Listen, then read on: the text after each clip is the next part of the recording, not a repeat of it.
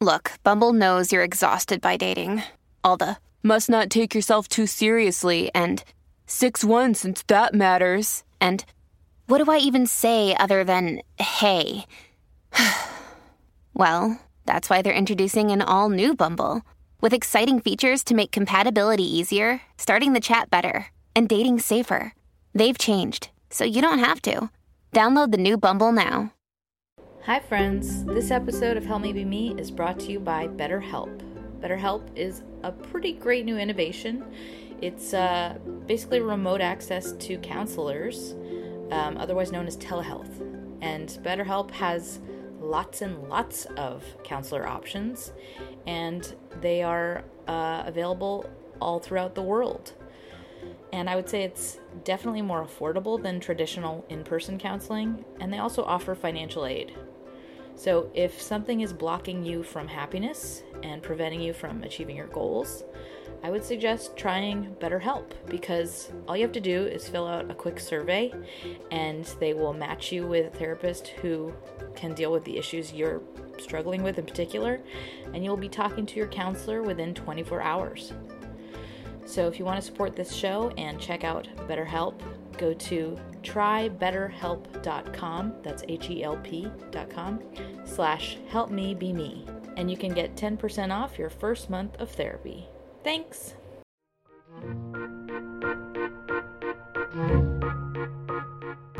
Hi friends, it's Sarah May, and this is an audience Q&A episode about whether or not to have a baby, part 2.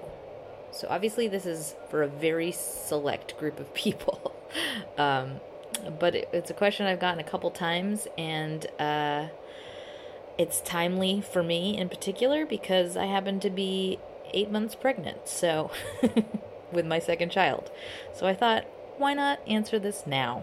I'm going to go through some of the questions themselves and answer them to the best of my ability. And I would say this is definitely not, obviously not an episode for everybody. Just a heads up, this is based on if you have disability benefits that allow you to stay home with the baby for a period of time. So my personal experience of having a baby meant I had a couple of months to actually hang out with that baby, and I was home with it. So keep that in mind. If you are in a situation where you do not have disability benefits and you cannot stay home, then I think, that's a very, very different situation that I can't necessarily weigh in on because I haven't lived that. And I feel that it's a whole separate set of circumstances to try and negotiate sleep, childcare, and a full-time job. So hats off to you women that do that and have had to do that when immediately after giving birth, because there's so many reasons that's challenging. So all of those caveats to say, my specific experience was much more accommodating in that I was able to actually spend some time being just a mom, and I didn't have to worry about anything else. And so with that, here's what I will say about the experience itself. So with all those caveats, here are the questions. So the first question is, I'm paraphrasing here. I love my life now, and that makes me reconsider the path I want to take. The idea of changing my life scares me. Not being able to do what I want to do when I want to do it. For example, not being able to go to the cinema or take a nap. The idea of another being so critically dependent on me is scary. How do I know whether or not I should have kids? Well, there's a lot embedded in that question. I picked up on two separate issues. One is the fear of losing your lifestyle, which you love, and then the other is the fear of someone needing you so much. And I can relate to both of those fears. I think one thing that is kind of missing from your question is why you are considering having kids. Is it because you feel like you should? or is it because your partner wants them? For the sake of this episode, I'm just going to assume that it's because some part of you really does like the idea, and that is why you're putting yourself through such a triggering reflection process. And I say triggering because I think that some of your family of origin issues are coming up, specifically around the idea of the child needing you so much, like the idea of a being needing you to meet its needs. I think there's something buried in your language that speaks to this being claustrophobic or negative, or it causes like a feeling of panic. And I relate to that feeling a lot. I completely felt the exact same thing. For many people, and for me now on the other side of having a child, that feeling is actually a positive of being needed. But before having a child, I've had the exact same sense of terror. Like, no, don't. I need to be taken care of. I need to meet my needs. I need the care. Like, that was kind of the reaction to the idea of a being that wants everything from you. So here's the thing. A lot of the time we have these kind of old scripts that play out in our fears and in our minds, but they don't really exist literally in our lives. So I want you to take this, like, let's say we have a little model kit, a box of all these little parts that we have to assemble, and just pour it out on the table. Just see what's in here. Just take apart this particular feeling, that particular reaction, and I would just write down in your journal, what are these fears saying? Not just the overt ones, but like, what are your fears around being needed so thoroughly by a child? Like, what does that fear imply? What does it signal? What does it look like? How does it feel in your body? What is the nightmare scenario that comes to mind that you're an actor in when you picture this fear? Just want to get a clear idea of like the hyperbolic scenario that you're envisioning that makes you feel like trapped and overwhelmed. Second, I want you to write down, after you've done that thoroughly, what does my actual life demonstrate about me in this particular area? So, in other words, how do you navigate relationships, especially in the moments when you are giving care to others? Does this claustrophobia or this feeling of panic and resistance to giving care to others show up in your life currently, like with other relationships? I just want to see if there's possibly a misalignment in those two things, in the first journal prompt and the second one. And just take note. If that is true, like if you do have that feeling of panic in other relationships, this is really just about getting to know you in reality versus possible irrational fears that are not true to reality. Because I would say there are quite a few of those. Like, we don't really know it. Most of us don't know it. But we have so many panicky, like elaborate scenarios that we create in our minds of like, no, I can't do that. And our mind builds these large cases up, but they're not actually real. They're not realistic or present fears to give merit to. And they are also not true to how we really are in our lives, in real situations. Our minds are basically building cases in order to not take risks, in order to not change. This is what we do before we have to do something that we think will cause us pain. However, it's actually not as bad as what we think it will be. We're just telling ourselves, like, don't try. And it's almost like a dirty lawyer in our threat response that wants us to not risk injury. And it's very irrational. And, like, it will never be what we think it will be. our brain is just like, well, but then this is going to happen and it's going to be terrible. And then I'm going to feel this way and I'm going to panic and it's going to be awful. But it's like, actually, most of that is pretty the opposite of true. So for this first question, kind of the second half of what I picked up on is about you losing your routine and losing what you love about your current life. And I would say that is totally a realistic thing to mourn, but it's also very workable. Like, it's really about your priorities and how you negotiate your time, like anything else. It's like, you can think about it as exactly the same thing as if you were going to start a degree program and you were like, I don't want to have to do homework and I don't want to have to go to class and I don't want to have to stay up and study for tests. Like, yeah, well, you got to do those things. But it doesn't mean like the rest of your life goes away. Like, you still have control over your personal time. You can still prioritize things that are important to you. Nothing in your life is completely out of your control as far as like meeting the needs that you put at the top of your list, you know? Like, if you really, really want to take a day and go to the movies, you can absolutely do that. There's nothing that's going to make you not allowed to do that. I will say, though, nothing in your life is as self-serving as before you have kids. Like, before you have kids, it's like you have to figure out what to do with your time. And I would say, like, it's kind of a relief in a lot of ways when it's not all about you. Like, you have a real mission and like an importance to your life in that you're responsible for a person.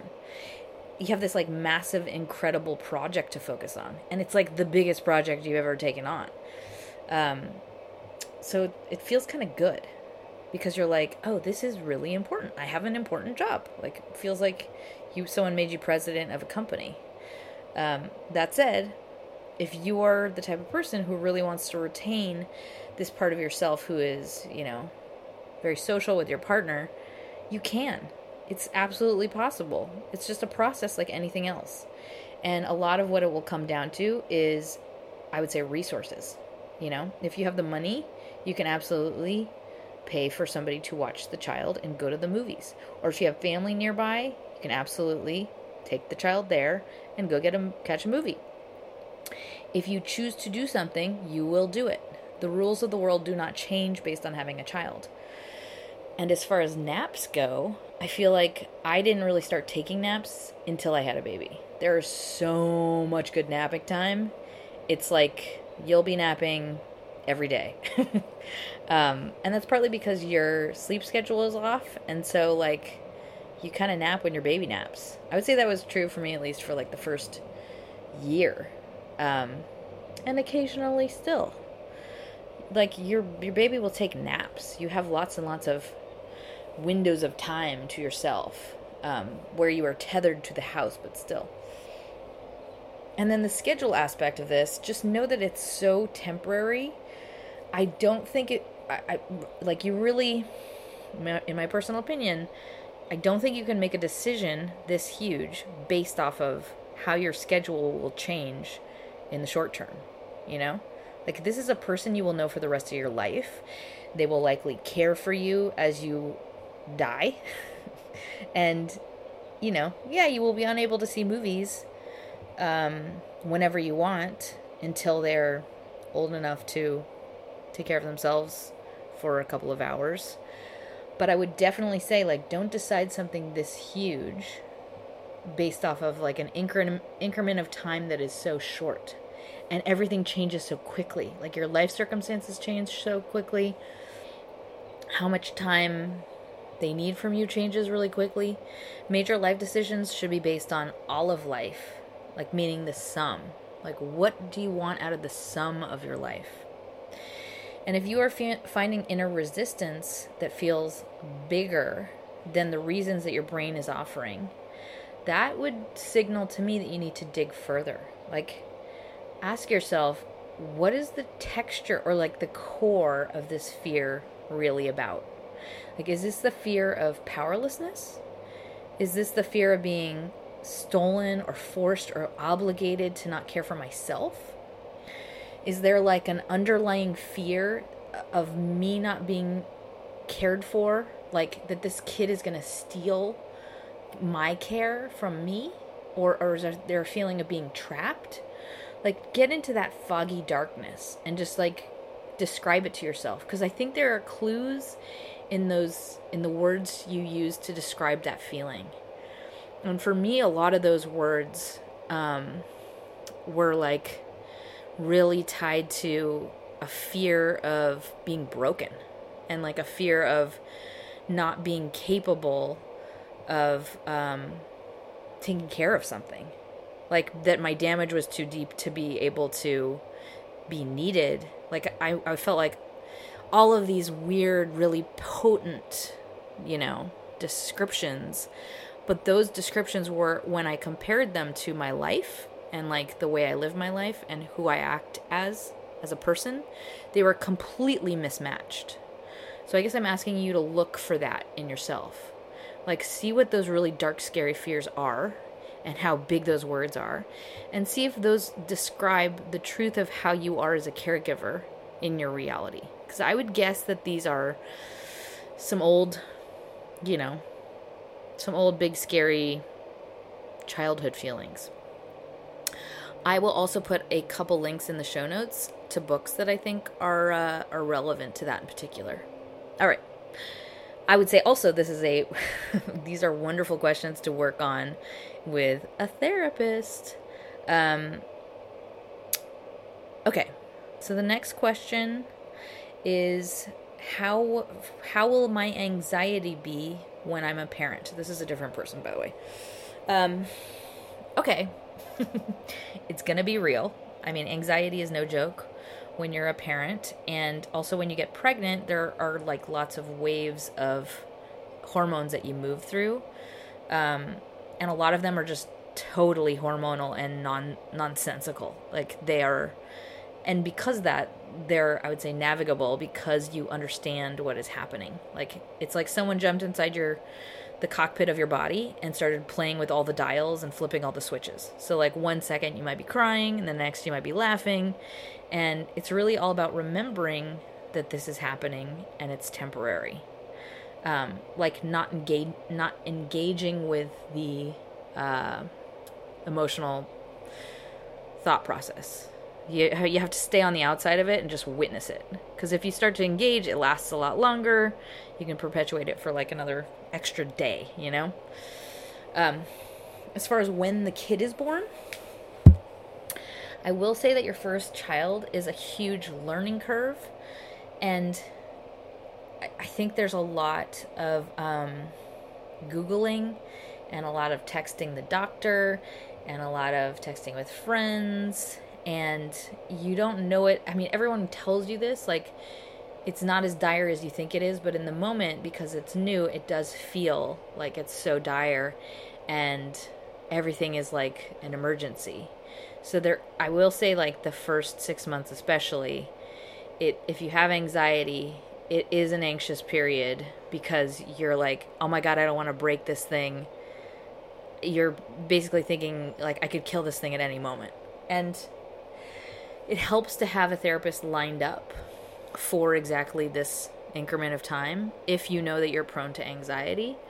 I would say after you realize, like, they're pretty durable, well, like, I guess a year in, you're like, oh, everything's fine. I'm actually doing this. I've gotten the hang of it. When you realize you have some sense of, like, mastery over the process of being a parent, your body calms down quite a bit. And also when you pass that SIDS threat time period, which is roughly right when they can roll over on their own, I would say that anxiety and stress goes down quite a bit. But it really, really, really helps to have a best friend or friends who are also moving through the stages at the same time, including for any postpartum depression reasons. I had two friends who were pregnant at the same time, and we were basically texting each other at 3 a.m. about, what to do about acid reflux and all that stuff. And that is like life-changing, just to have somebody to talk to about something like this. And more than anything, it's really about feeling like you have some control when you don't, like if you're trying things and you're at least active in trying to fix something. It's really helpful just to have somebody like witness that in you and say like, you're doing great. And like, you've done everything that you can think to do no matter what, because at the end of the day, your best is good enough and you just have to believe that. And it helps to have somebody who loves you, who can tell you that. And it took me a long time to realize it, but your best thinking, your best research, and your gut, and the decision you choose to make is the right one, because you are the parent. Because people will tell you the opposite things to do all the time. People are very polarized on all things baby rearing. And people get really intense and, preachy and judgy. And I feel like it's often people have opposite methods. You can read the opposite guidance from doctors, easily, like on all topics. So at the end of the day, you really just have to do what feels right to you and let the rest go. And babies are much hardier than you think they are. They've been successfully growing up for many, many years under much harsher conditions than those you are living under, I'm assuming. But all that said, yeah, if you're an anxious person, I recommend having a therapist lined up for postpartum, just because it is an intense time. There's a lot of adjustment happening, You're adjusting to a sleep schedule and you're adjusting to a new person in your household, which it creates a new dynamic in your partnership if you have a partner. So there's a lot in flux, and it brings up, as I said, a lot of family of origin issues, including issues you might have with your own parents, around adequacy, self-love, care. I like it because it is such a direct parallel. It's like the closest relationship you'll ever have compared to the closest relationship you'll ever have. It feels very overwhelming in very strange ways. So, again, I'll put a book in the show notes. Before you have a child, though, if you have family who can help, line them up, tell them what you want from them, also set the boundaries for what you don't want from them. And if you can afford it, hire help, or at least have the help in the back pocket in case you end up needing it, like needing a break. And by that I mean like somebody to come a couple of hours every other day or something like that. I myself didn't hire anybody or have help from family, but that was because that was my preference, and that is because I'm a control freak and I didn't want anyone coming into my home or doing any of the stuff to my baby. And if you ask me, you don't really need anything but yourself and a few good friends to talk to. All the baby stuff is really nice to have, but all you really need is diapers, Google, and occasionally YouTube for like a how-to. And if you had to, you could do everything you needed to right now with what you already have at your house. It's like all the other stuff has come into our lives because of mostly, I think people love having babies, and it's like a fun time just to accessorize. It's really fun. Or it's like a fear of inadequacy. But, most of the time we don't need any of that stuff. A lot of that is so extra. I think I just went off on a tangent. But in sum, anxiety definitely peaks when you are ensuring that the baby is healthy enough to be born and when you bring the baby home. But it's totally manageable when you can share that with a friend or you're moving through it with a partner. I would say it's especially helpful when you can talk to someone who's been through it. And if you don't have that, if you don't have a friend like that, then I would say find a therapist who specializes in postpartum or child issues in particular. And I would say it subsides dramatically after about a year and a half, or a year to a year and a half, which goes by so much faster than you could possibly imagine. Like, the experience of having a kid is like, every single moment is new and exciting, and it changes so quickly.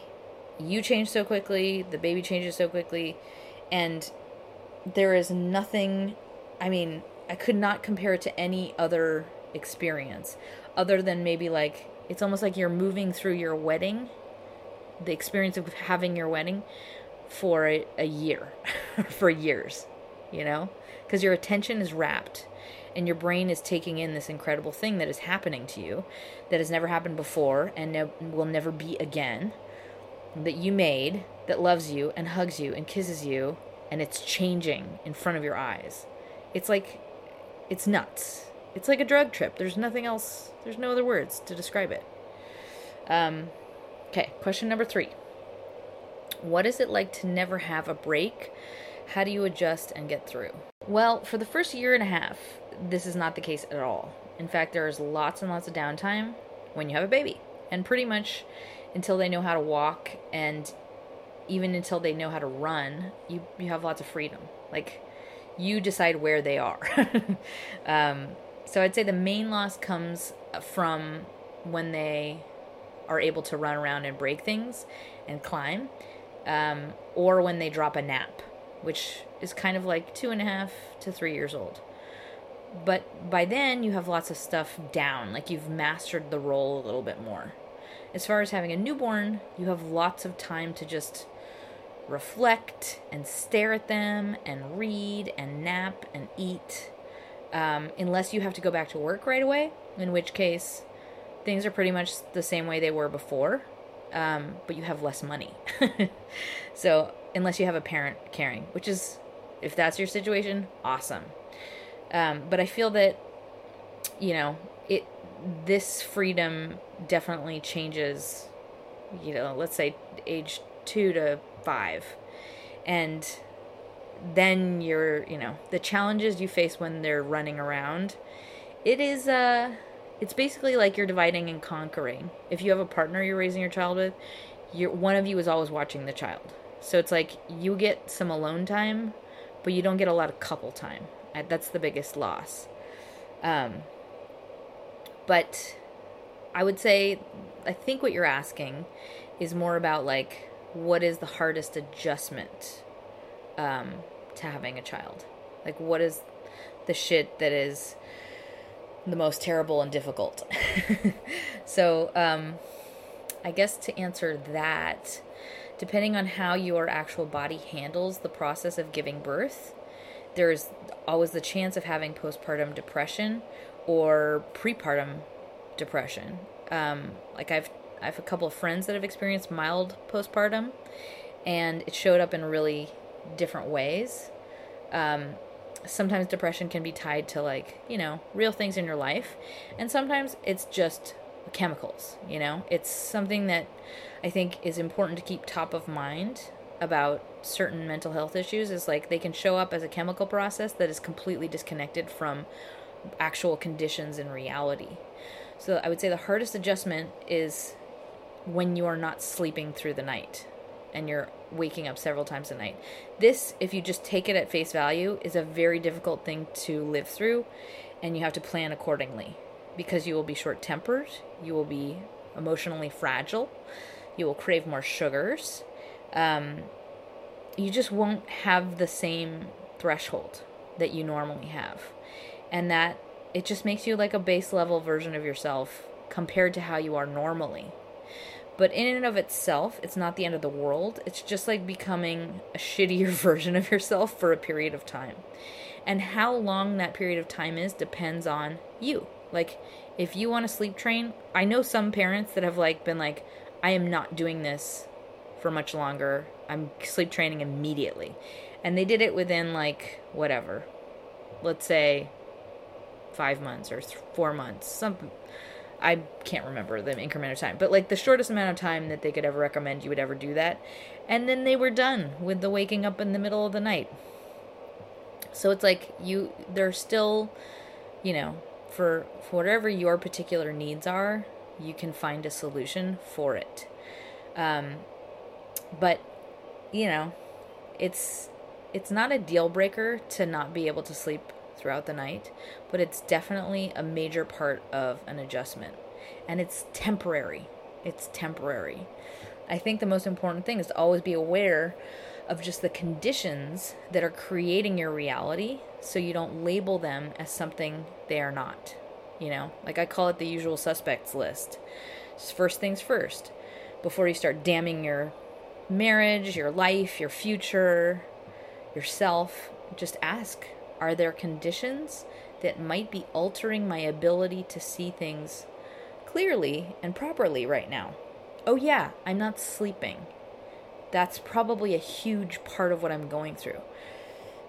Past sleep, I would say the second hardest adjustment for a lot of women is the realization of that this is their new routine.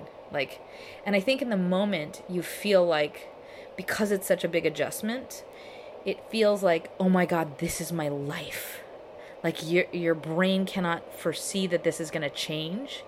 So in your personal experience of it, in the moment, you feel like it, or some women live it as like a loss of self, like a loss of my easy life that I loved before. But that perception is not accurate. So I would call it like a shock. The shock of bringing home a new baby is just like such a major shift that your brain panics a little bit because of the newness of the situation. But that situation, as I said, it changes so quickly. But a lot of the time your brain doesn't know it at the time. So for a lot of women, it feels like overwhelming or scary or sad. Like I, have had friends say like, what have I done? My life was so good. I had it so good. But that is not how they feel, a year later or a couple of months later. Because you can't see that part is short. It's hard, but it's short and it changes every moment, along with your hormones and your energy. Your day and your life can look totally different on the other side of sleep. It can look like a totally, completely different life. I didn't have that particular experience myself, but I feared it intensely. Like I had the opposite in that I was like literally weeping with joy every day. Like I was in like a drug den of infatuation and love. And no joke, I was like, this is the best thing that's ever happened to anybody ever. I was like, how did I not know this existed? But no joke, I had planned for the outcome of hating my baby and wanting to run screaming. Like I had planned before having a baby. I was like, I will be one of those parents that wants to never touch the baby and I'll hate it. Like that's what my fear said. But I will say I've had several friends who had that, shock stage of missing being able to put themselves first and missing, the ability to say like, I need to do me and, or we need to get away for some couple time. And those people are now doing those things. The period where they were not able to only lasted 6 months. And if it happens to you and you are like in that stage of overwhelm and regret, then you'll get professional help and possibly, if it's really bad, get on some meds. And your routine will change. And your body is going to take a while to recover. So you have to keep all of those things top of mind so you understand. You keep it all in perspective. And as I said, all of the people I know who have been through things like this have negotiated a lifestyle now, including their children, that is right for them. They are still exactly as they were as human beings, but they happen to have a child. It's not different than anything else you would do in your life. You decide how you want to manage your time, you decide where your priorities lie, and then you make it work. And if something is important to you, that doesn't go away. I would say having a child is like, it's a value-added part of life. It's not a value-depleting part of life. Just like being able to do something with someone you care about, it can make the activity more enjoyable. And like moving through your own life experiences once again through the eyes of your child makes you appreciate them more. You know, it's like a more extreme version of X-ray vision. Like the ghost of Christmas past, but in everyday things. So you will revisit so many things in your own childhood through new eyes with new context, and it makes you appreciate things more. It makes you wiser. It gives you a totally new perspective on yourself and your life. And I would say it also gives you new compassion for your parents. It's pretty nuts. And you couldn't really anticipate the value of this type of dynamic before having children. It's like your brain doesn't have the capacity to see that value or imagine the feeling of those types of experiences because there's like no frame of reference. Like I think I said it in my last podcast about this, but there's literally nothing I could tell you to explain to you what it's like that could possibly translate how it feels. There's nothing similar. It's like nothing that you have lived or will live. It's singular. And so if you're on the fence, but some part of you appreciates the idea of having a family or of having those bonds, those faces, that legacy, I would say you owe it to yourself to pursue this idea past whatever your baggage deems safe from where you stand today. And I say that based on having stood in your shoes and been like, fuck no. I don't want children. Because I was like terrified. And I'm like, oh my God, thank God I had so many annoying people in my life that were like, you should. Because it really pissed me off at the time. But I'm like, oh man, I can't believe I almost missed this. Hopefully I answered that question somewhat. Can you tell him just like, I'm talking to you like I know you. If I did not answer your question, please shoot me another email. Okay, next question. What joys of parenting have you found ground you? Well, the joys are countless. And at the very start, it's like watching, just watching a baby sleep. It's like, I mean, I don't know. Again, these things all sound cliche, but it's like amazing. You're just like, oh my fucking God, that my body made that? The way the baby smells is so magical. I would say doing things right, like figuring out how to parent right, is extremely rewarding. Like getting a baby full and fed and getting it to fall asleep, soothing it. It's like you feel like you won something. It's so fulfilling on like a primal level. Like you're like, hey, look at me, I'm doing it. And as you get the hang of things, you just feel very complete. And it's almost like you're caring for a part of yourself. It's therapeutic. Like, you know, petting a cat, but on crack, like 1 billion times more primal than that.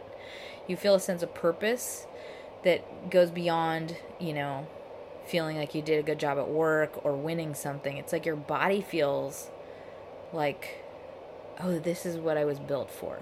It just feels very different. You feel, I'm saying the same thing over and over again. For context, right now I have a 2.5-year-old. And that is a separate set of joys.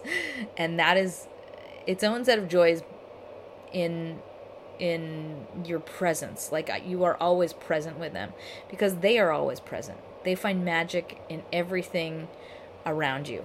And every day is like Christmas because so many experiences are novel. So like seeing a snail is like, oh my God, look, there's a snail. Hi, snail.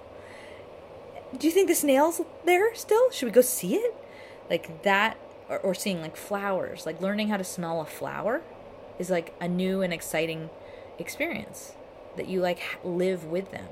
So it's like you get to live through the experiences of a person like that. That's like, oh, I've never had chocolate. What? Chocolate's so good. Like, it's really fun. And they're changing so quickly, you know? So for you, it's like Christmas perpetually. Because you're the one that's like introducing them to all of these things. And each day you're like surprised at what they learn and what comes out of them, you know, like what they bring to you. And it's almost like, you know, you get to give this person you really, really like all these new experiences, these new gifts throughout the day, each day. And it's really fun. You know, gift giving is probably the most fun thing there is in life, if a person likes the gifts. So when you give these little gifts, it's like those mean more to you than anything else in your life, you know? So, and it comes back to you as well. Like they'll walk up and hug you for no reason. They just walk over and they put their arms around you and they want to snuggle you or hug you. And it's just like, it's like the best feeling in the entire world. I mean, it's a pretty great feeling from, let's say, a friend or a partner. But imagine it's like this tiny little new original being that's like, I want to hug you. And they'll do things like walk up to you and like want you to come with them. They'll lead you by the hand to sit somewhere with them. That feels really good, you know? And I say all this like for context. I do not like children. Like I would not like this if it was someone else's kid. I mean, maybe I would now, but I'm the type of person, I was not interested in children at all. Didn't like them. Didn't want to hang out with them. Didn't think they were funny or, you know, entertaining. Didn't care to spend time with them. They were kind of annoying to me, to be honest. Now I find them much more cute. I can appreciate them. But pre-kid, I was not at all a kid person.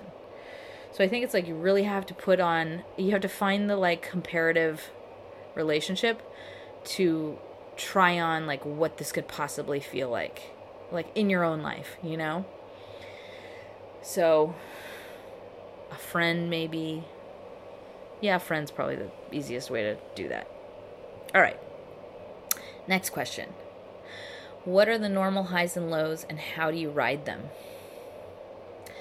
Well, I have the benefit of writing this after having some of my most challenging highs and lows, like as in like the last 2 months. I think I lucked out with my first son because I was my son. I lucked out because it wasn't a super difficult pregnancy, and like the whole process of raising him was totally doable. But right now it's very moment to moment in terms of mood and physical body, and it's been very challenging just as far as the waves go. And I think what's key is being able to remember that this is just something happening in my body and it's temporary, especially when you're in a low, because it passes quickly. It passes like clouds. And often you just have to release the hormones by allowing yourself to cry, you know? Crying is like a release of stress hormones. It's like a process of releasing hormones. So it's not always a bad thing that perpetuates more sadness. Sometimes it's a relief and you can move on more quickly. I will say what I think is so relevant about highs and lows that you will experience and how a new baby will affect you and your emotional stability is how much support you have. You know, for example, like if you have a partner, how much of the load they bear with you. I'm super lucky in that my husband steps in to bear a ton of the physical load of caring for a toddler. And I feel like it's really key to have someone to witness you in your lowest moments and say like, wow, of course you feel that way. No wonder, look how awesome you're doing. And no wonder, look what you're going through. Like, just to have a witness is so helpful. And it allows you to feel validated, and then you can move on, you know? Without that support of being seen and somebody to, you know, tap you out once in a while, I don't think this would be at all the same kind of experience. So, I've said it a bajillion times already in this episode, but like I think having a friend who's either moving through it at the same time or has been through it, huge. And also having a partner who's supportive in just the actual practical side of things. And a lot of the time when people become parents and they are really emotionally taxed and physically and mentally taxed, I feel like often when we have incomplete family of origin issues, we end up feeling like, we want the other partner to give us sympathy. But when we're both in that position, that's when things can get a little threadbare, because both partners are like, why don't you feel bad for me? Why don't you feel bad for me? Like, when you're both pulling and you're unable to give to fill the other's cup, that's when she gets really difficult. So I would just think about yourself, knowing that you are going to be your kind of base level self once you've had a child, like at the very beginning. What would you say are the tendencies as far as like your relationship goes when you are in that state? And I think it's like really important to just prepare for, if we get into the situation, like how can we start to pull in some resources? Like, what resources can I pull in? Who else can I add to this team? But if you're in a good partnership, one person can, be the baby and the other person can carry the load, and then you swap. Before this pregnancy, I would say I had the tendency to kind of do everything myself and then blow up. But that imbalance does not make either person feel good. So it's really nice to have that, like, I'm going to be, I need to relax and take care of myself. You're going to be the one that carries everything. As soon as I can regenerate, then we'll swap. So for me right now, being pregnant, I would say it's a constant cycle of moods, So there's like, there are highs of being excited about meeting the baby, being enamored with my son and how amazing and funny he is and how cool it is to meet this fully formed human being, like a day at a time. And I would say that whole saying of like, they come through you, is totally true. Like, they're fully formed, weird, cool people. They're not blank slates. So it's kind of like, wow, this is a fun process to meet this person. And then the lows, as far as pregnancy goes, are very much just like riding literal waves of emotions. And you get used to it, and you remember that it changes, and you remember not to take it too seriously or follow the trains of thought. So it's really about just, keeping your head above the wave and floating. And I would say labor is a good metaphor. You're allowing a natural process to happen in your body, and you're helping yourself to keep your head above it by staying rational and keeping it in perspective. And you're moving through the motions of self-care the best way possible. But it gets nutty. There are lots of bouts of intense sadness, and then they vanish. And just like any mood, the key is not to engage and add a storyline. Because as soon as we do that, we invite it into reality, and then we expect it into reality, and it becomes reality. And it just tends to last a lot longer.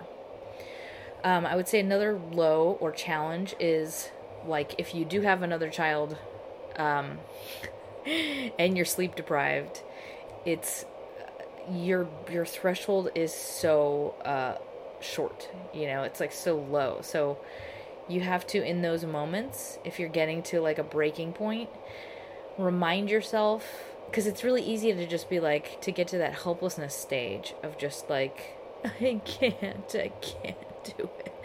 And in that moment, you have to remind yourself to expect different, to expect things to change and be better. Because that's when your brain wants to just wallow, But each moment is new, and your day can change and can be a completely different day the very next second. You just have to remind yourself to allow for that to be true by being able to see it. Otherwise, you're just going to control and create the outcome of negativity.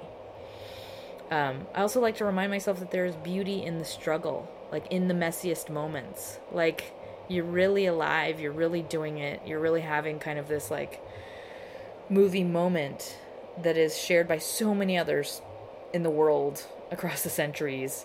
It's like a collective struggle that you get to be a part of, like a super awesome club that so many other people are welcoming you into, of that is parenthood, you know? Like so many people have walked in your shoes, and it's just like kind of a, you know, wow, this is being alive. And I will say, just on a practical level, how challenging raising a child is very much depends on your literal schedule and your means, and whether or not you have a partner who is splitting responsibilities with you, and if you have the ability to, get childcare so you can work. Like, all of those are such important variables. And I will say, as they get older, like from 2 years old on, your life changes because your personal time with your partner is now split, so it's individual time, because somebody's always watching the child. And so that can be an adjustment, and it's something you have to pay attention to until they go to bed, which is, let's say, around 8 p.m., and then you can hang out. But it is an adjustment if you are somebody who has a partner and you like to go out a lot. All right, with that, I have a mini tools section for you. The first tool is just a really, really, really short baby resource checklist. So this, in my opinion, is all you need if you are going to have a baby. 1 to 2 friends to call who have been through this or are going through it. 1 family or paid person to help in an emergency if you are hitting a breaking point. Paid person meaning like a night nurse or a babysitter. 1 therapist/doctor or doctor-like resource as a postpartum emergency backup plan if you end up being a person who has postpartum depression. Just have them lined up, interview them, have the relationship, so if you need it, you can call on them. 1 childcare plan, which accounts for the hours needed for when you need to go back to work, or maybe you don't need to do that at all, but if you do, that can sneak up on you, and baby brain is a real thing. So have it ahead of time. Just like if you know at 6 months you have to go back to work, you need to figure out where they're going to be, and you need to do it early, because a lot of the places have like a long waiting list or etc. if you're going to do daycare. And then last on my list, 1, at most 2 books to read on childcare. And I would not get more than that. Alternately, maybe, or in addition to that, maybe 1 to 2 websites that you vibe with. Definitely do not overdo it, because everything will give you different guidance. And I feel like there's so much conflicting advice. But it's all a personal choice, therefore it has to be something that resonates with you. So don't force yourself to apply information from a book because it's like harsh, and you're like, I have to do this. Like, find what feels right to you. If you're like, yeah, that sounds good, like, go with that. And that's it. That's my resource list. Oh yeah, and diapers. That's the last one. Diapers. All right. The next tool is a mantra. Keep it simple. Trust yourself. Whatever feels right to you, do it. Whatever is the path of least resistance, do it. If you are raising a newborn, now of all times, do not make things harder or more complicated for yourself. Don't do it perfect. Just get it done. That's all that matters. All right, the next tool is another mantra. And this is for if you are really suffering and you're in a moment and you're like, I'm at my breaking point. Just the mantra is, this is temporary. Or, this moment will never happen again. No matter what you're going through, it's temporary. Each moment is new. It changes quickly. If you're struggling with some new stressful stage or some random factor, it's usually over within a week or a month. Remember to appreciate whatever moment you're in at any given time and know that it will never happen again. So it's just like a little time capsule of a profound experience in your life. And just kind of check in and be in that moment and allow it to be imperfect and messy and flawed, and just look around and feel what it's like to be you at this stage in your life. So I feel like I kind of like skipped from pre having a baby to you already have the baby. Maybe that's because I'm talking to myself right now. Anyway, I hope that was helpful. Let me know if I didn't answer any of those questions, and I'll do an addendum. Before I close, I want to thank my latest sponsors. Robin, a huge donation from you. Thank you so very much. And a new monthly sponsor. Thank you, Rachel. Thanks a million. And Myra, thank you for your donation. You're a new monthly sponsor. Thank you so much. And thank you to Floor, Bianca, and a new Patreon, Deb. Thank you guys so much. I appreciate you all. And for anyone out there, if you have the means, donations really help this show come to life. And if you don't have the means, I totally get it. If you could leave me a review on iTunes, I love reading them. You guys are wonderful. I really appreciate them. And if you have any friends that could use this, please share it. And that's how this show reaches others. So thank you very much. And in closing, if you're on the fence about something like this, just know, like all things in life and all conditions, you adjust, and then it becomes normal. And you are capable of so much more than you think you are. It's just harder when you have to choose something. Like, it's hard to force yourself to change in a way that will compromise your energy or take away freedoms. And it's like, as soon as you're having to voluntarily push yourself to do something like that, your brain wants to say like, but maybe it's not worth it. But I can't reverse that. Maybe I don't want that at all. But we can't think in this way. We can't live from a fear-driven perspective, because you will always end up with the short end of the stick. If you're always operating from fear, you will only get the result of fear, like what you can see from where you stand now. And that doesn't mean, you will never get what you really want from this place, because you're never jumping, you're never reaching for the stars. You will get the mildest PG version of your life. So try to put on the helmet of the person who can see life from past the pain, who sees like and past the fear, who sees like the biggest picture of what you want, like the self who has lived many years past where you are now. And think about, like, what would that person tell you to do? You are fully capable just as you are. It's just a really quick learning curve that you can and will conquer, just like you did when you learned how to drive, or when you figured out how to apply for a job, or you figured out how to do taxes. It's like a series of steps like anything else. It's totally doable. Do not make this decision about fear. Make it about what your life looks like once it's completed, and you're looking back. Like, when you look back at your perfect life, what are its contents? What is your legacy? What does this tapestry hold? Like, you are capable and enough as you are. What do you want out of this life? And just know that this type of change in your life brings so much depth, so much perspective, and so much joy that you can't anticipate from where you are now. And as a way to try and understand that added layer, I would say, think of a really positive, close, familial relationship you had. Maybe like you had a relationship with a grandparent, or maybe even a parent or a friend, somebody very important and grounding in your life. And I would say, like, somebody maybe you grew up with who saw something in you. And just think about that relationship and how it enhanced you. Like, what did that relationship bring to your life? What dimensionality did it bring to your life?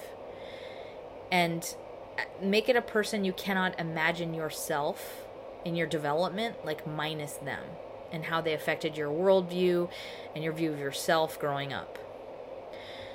So this is the same, but different, in that it changes who you are, and it brings such depth into your life. It's like a deeper, more resonant quality in what it does to who you are than all the stuff you do or all the stuff you have. It's such a different kind of love that alters everything about who you are. So, a lot to chew on there. And I hope this is helpful. And I know it's very personal, so hopefully you found something that spoke to you. And I send you my love and vibes of positivity. And don't forget to smile.